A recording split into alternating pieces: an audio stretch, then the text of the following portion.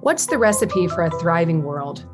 Much like our animal counterparts, the environments we build and the food we eat shape our past and define our future. Today, amidst climate change, food shortages, and a growing outcry for sustainable development, is this a chance to reimagine the very ecosystems that make us who we are? Will our human landscape struggle to keep up? Or can we learn from natural systems that embrace change to stand the test of time?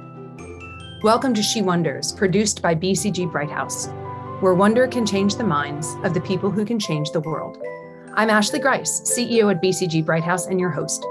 In this season, I'm wondering how we can rebuild the ecosystems that define our world today and reconstruct the way we create a better tomorrow. For this episode, we have the pleasure of speaking with Montserrat Bonvehy-Rosic, a landscape architect, urban designer, and lecturer at Harvard University Graduate School of Design. Renowned for her investigative work in living systems, climate and soils, and urban environments, Montserrat wonders how intentional design and architecture can shape a more sustainable relationship between natural and human ecosystems. Thank you for joining us, Montserrat. Thank you for your invitation, and you can call me Tat, since everyone knows me by Tat. That is so kind. I will call you Tat. So Tat, your project, The Landscape We Eat, investigates the cultural and ecological impact of food systems, which we're really excited to discuss. But first, can you tell us about your favorite dish or your comfort food, maybe even the story behind it, and the systems of production that make it your favorite dish? This is a difficult but yet easy question. I would say the Catalan staple food, pa amb tomàquet, or tomato bread, basically bread with tomato, salt, and olive oil. So you basically have two main seasons for this dish. First, the prime summer tomato season, where you have those incredibly red, juicy tomatoes. Then you can ask, what will happen in the winter? So the Catalan agriculture has an incredible tomato variety that you grow in the summer, and the farmers hang it in strings at the time of harvest. That variety can keep all the tomato supplies until the rest of the year and the next summer juicy tomato season. So this is a really smart variety of tomato. You can wrap it almost until it reaches the peel. But what I really like is that response to the climate restrictions of the north of Spain. So in Catalonia, contrary to Andalusia in the south, we cannot grow tomatoes all year round. This simple Catalan staple is able to mutate its recipes not only by season, but also has varieties through the Catalan regions and geography, and create not just a sense of belonging linked to the dish, but a way of talking about specificities of the landscape of those regions. Okay, for those of you who are listening, first off, it's right before lunch. And so now I'm really hungry because as we did this intro, I figured out that my breakfast had roots going all the way back to Costco in terms of the breakfast bar, which is not exactly the same as what God just described. So I'm feeling really inferior. One of the things that you described that I love is you talked about the food as being smart. You said it was a smart tomato. You also, the way you describe it, it's a really simple dish. In a lot of ways, complexity and flavor often comes from that type of simplicity. How do you think about food being smart? Like to you, when you think about a tomato being smart in light of the landscape, for example, can you tell me a little bit more about what that means to you? To me, what it's smart is that understands, so this variety understands the place in both, in being able to be produced in a place that we want tomatoes all year round, but we cannot have them.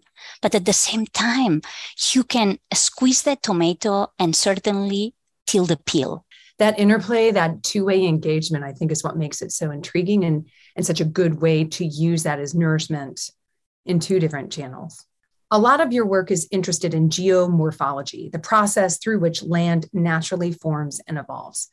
In your perspective, what can we learn from how land is created and how it changes? How can it teach us to create maybe something more sustainable or harmonious or something more generative when it comes to ecosystems? So understanding the land or the earth without climate or hydrology is almost reading a text without bubbles. We lose all meaning. So when we look at a certain piece of land, we need to contextualize it with climate to understand, for instance, if the wind will be a factor of change or if the water will create some kind of flood on it. So all places are so unique in the combination of geology, climate, and hydrology that it becomes clear that we need to do a careful reading before we understand modifying anything on that place. So I like to ask students to be generous. And I think generosity is something highly needed in design disciplines. Empathy is obviously another one. So my mentor or colleague, Teresa Gali, always says to the students, be the mountain, be the river. It is to say that if we are about to change a riverfront, for instance, you first have to deeply understand the river, close reading it, and then by being the river, you will be able to design with it. So you will be generous with the river and its needs, and your project should become one with the river. And when it does, what is the power that you create when built and natural come together by being the one, by thinking very thoughtfully about engaging in the mountain or engaging in the river, as you described? I think you put yourself not in the center, you put the element in the center. And that element has a totally different way of operating, a totally different dynamics, processes that affect them. So more and more often, design is so anthropogenic that we no longer understand the processes that deeply affect that thing that we are about to change and only think about the things that will affect us, or we don't really think about the wishes that we want for that place to be. Do man-made ecosystems have any advantages over ones that naturally occur? I guess, in other words, what can nature learn from us, if anything? Okay, so I would start by saying that I prefer to use living systems over nature. Okay. Because just the word itself implies that the understanding that living systems are alive, so they have agency. So both built living systems or wild ones are the ones that constantly are evolving and changing. It might take them a long time to do so, but signs of adaptations are happening every season. So more than thinking that nature learns from us, I would say that living systems tend to evolve with us or along the decisions that we take in transforming environments.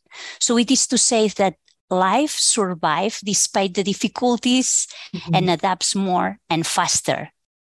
This is such an interesting link to the research project I know you have going on, which is called Thinking Through Soil, in which your team looks at the socio-political consequences of our built environments through the lens of soil. So knowing what you know, why is soil particularly insightful as a medium through which you look at the world and this evolution over time? So soil is also incredible, as a topic, but also I like to consider it also in this realm of the living systems. So none of the life on the surface can survive without the life on the soil. So microorganisms on the soil make life above ground possible. But besides the soil that is alive, and we should be in a more symbiotic relationship with the life that we are depending on, soil is a result of different processes. The one that I was previously mentioned as the result of climate, hydrology, and geology of a site, but also human processes that have been able to metabolize it and keep changing it. So from farming to paving roads or constructing buildings or parks, those processes change drastically the soil. So in thinking through soil, we try to understand soils beyond their current materiality. And we do so by understanding which anthropogenic processes have transformed them. When you bring up this concept of expansive materiality, it makes me think about sustainable ecosystems. Can you articulate, from your opinion, what soil teaches us maybe about sustainability, whether it's for society or whether it's about business? So I will start saying that we have lost the ability to look at soil. And this to me is the fundamental question. So many cultures in the past were understanding that soil was everything for them. So curating the soil was the only way for them to survive in certain environments. So for instance, in the Codex Badiana, or the Badianos manuscript, that is an Aztec herbal manuscript describing the medicinal properties of various plants used by the Aztecs in Mexico, the plants are described drawn, but not isolated. For instance, how we now see them in modern herbariums, in which you see the plant without the environment that belongs. My colleague in this research, Seth Denizen, and his research on the manuscript really find out that how plants are represented, for instance, with soil geology and other life related to them, such as insects, makes the Aztecs have this deeply understanding of there is no plant if there is no the right soil. And I would say there is no plant if we go back to the topics that I've been talking about, no hydrology, no climate, no water, for instance. So to go back to what the soil can teach us is to say, if we carefully look at the soil and understand the processes that have formed it and the processes that we're continuously transforming it, we will be able to take some smarter decisions about the ecosystems that we want to exist on top of them. So, as we said before, we need to be the soil when we design with soil. As you say this, it occurs to me that as humans, we must have a tendency just to look out and in front of us.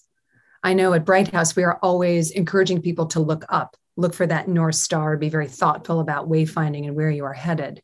And you are saying in some ways, look down and remember the roots from where you are coming from and how that has an impact in so many different ecosystems in which you live. Is there a space in history that you feel as though people stopped looking down, that they stopped looking at the soil, some event, some evolution, some piece where all of a sudden they started looking out? The revolution on farming at the beginning of the 20th century and this need to feed everyone, because this is also something that I feel we need to all be really conscious. Feeding the world, it's a really difficult task. And sometimes we see this as our privileged positions in which we can wake up on Saturdays, walk to the farmer's market and get this incredible local produce. But this isn't available for a lot of people. So I feel like the farming revolution was a way to feed the world, but went so far from detaching the farming practices to the soil that they were working, that suddenly there is no longer a way to understand soil and farming, like industrial farming, in the same sentence, or in a way that we can really deeply understand the soil that we are farming. In the Landscape We Eat project, you also said, a recipe is more than the food it is made of. The geography of our dinner spills off the plate. I love that. I feel like in maybe the last decade, we've started to link food and locality in a way that we have lost previously. The idea of farm to table and what that means and that kind of growth. How can we be more thoughtful of and preempt the unintended consequences of our actions, or even the disassociation of geography and food? How do we avoid that? So this project starts with a pretty ingenuous take on when you see something in your plate, you should see the landscape, the type of production, who produced it, and the ways in which even the chef has transforming it. So in other words, when you were seeing at one of the key tasting dishes in the Mugaritz restaurant, you should not see the mackerel, but you should see Aitor, that it's this fisherman that has this old boat that serves the fish to Mugaritz right off the boat, less than 10 miles away from the restaurant. That was not just to me about local foods, but more which are the local foods that we should be producing. So that are related to the landscapes, climates, and practices of production that surround us and are part of our culture. Do you have a point of view on the future of food production? What implications our choices might have? I think the future of food production due to climate change is kind of in a turning point. So maybe it's more accurate to say a bifurcation. So now people needs to decide if they want to eat, for instance, a plant-based meat in the form of a sausage or a burger, or if they want to eat, for instance, a pan-fried chapulín, that it's the Mexican grasshopper. So let's think about the implications to both of those paths.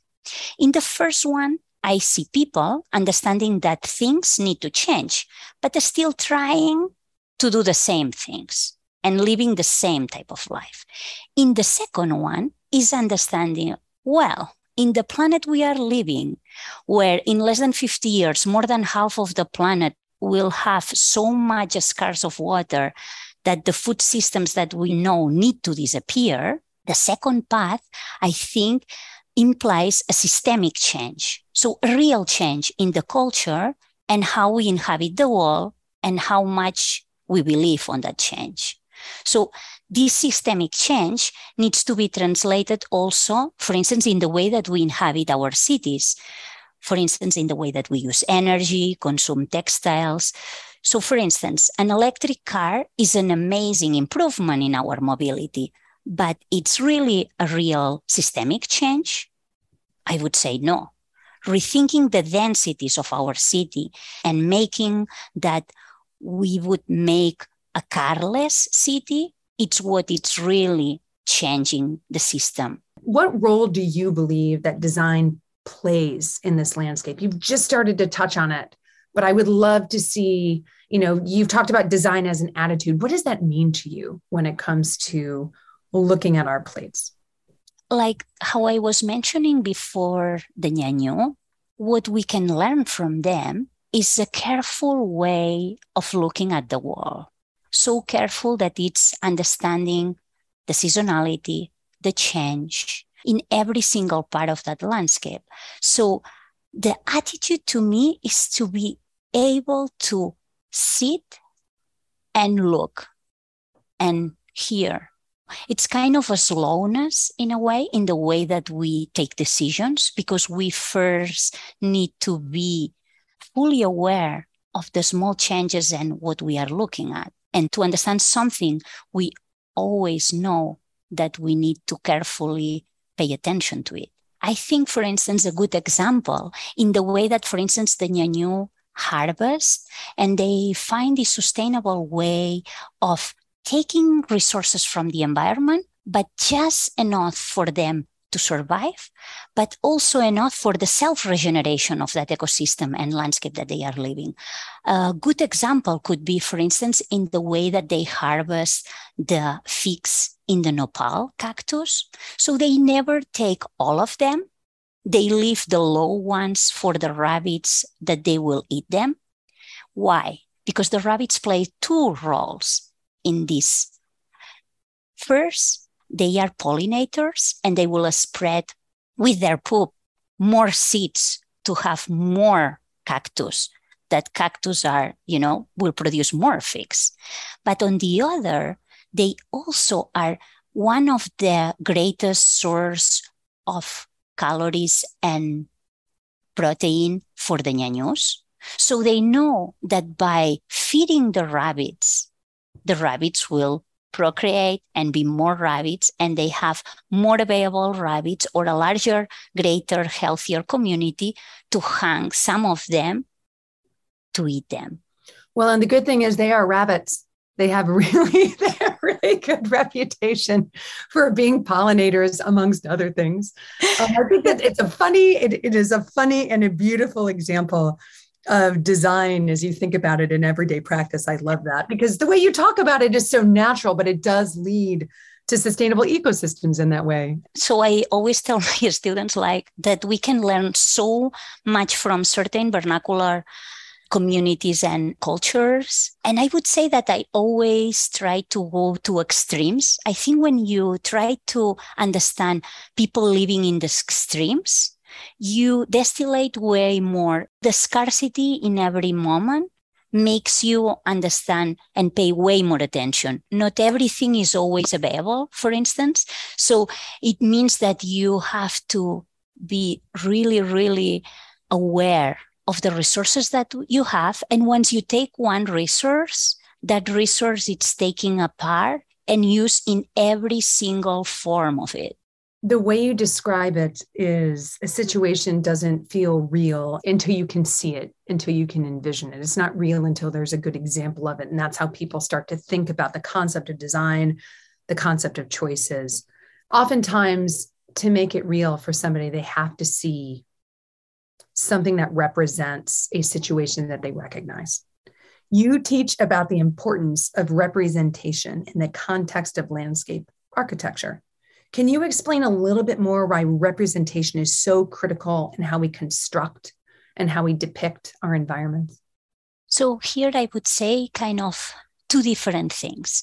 One thing is representation for us. So drawing is our way of saying things, and you can see this as more internal to the discipline. So which means that the more different ways that we find to illustrate and represent the materials and processes that require our understanding to make a design, this is kind of one thing.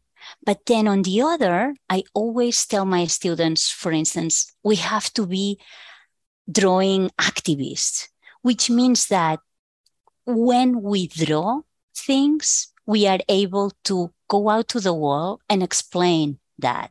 One of the many things that I have loved about this conversation is how optimistic you are about the work you're doing. So many people could look at soil and how we have neglected it and the state of our food production systems globally, and there could be doom and gloom. And that is not how you present yourself. It's more about curiosity and excitement. There's a lot of just infectious optimism. How do you stay optimistic in the face of climate adversity?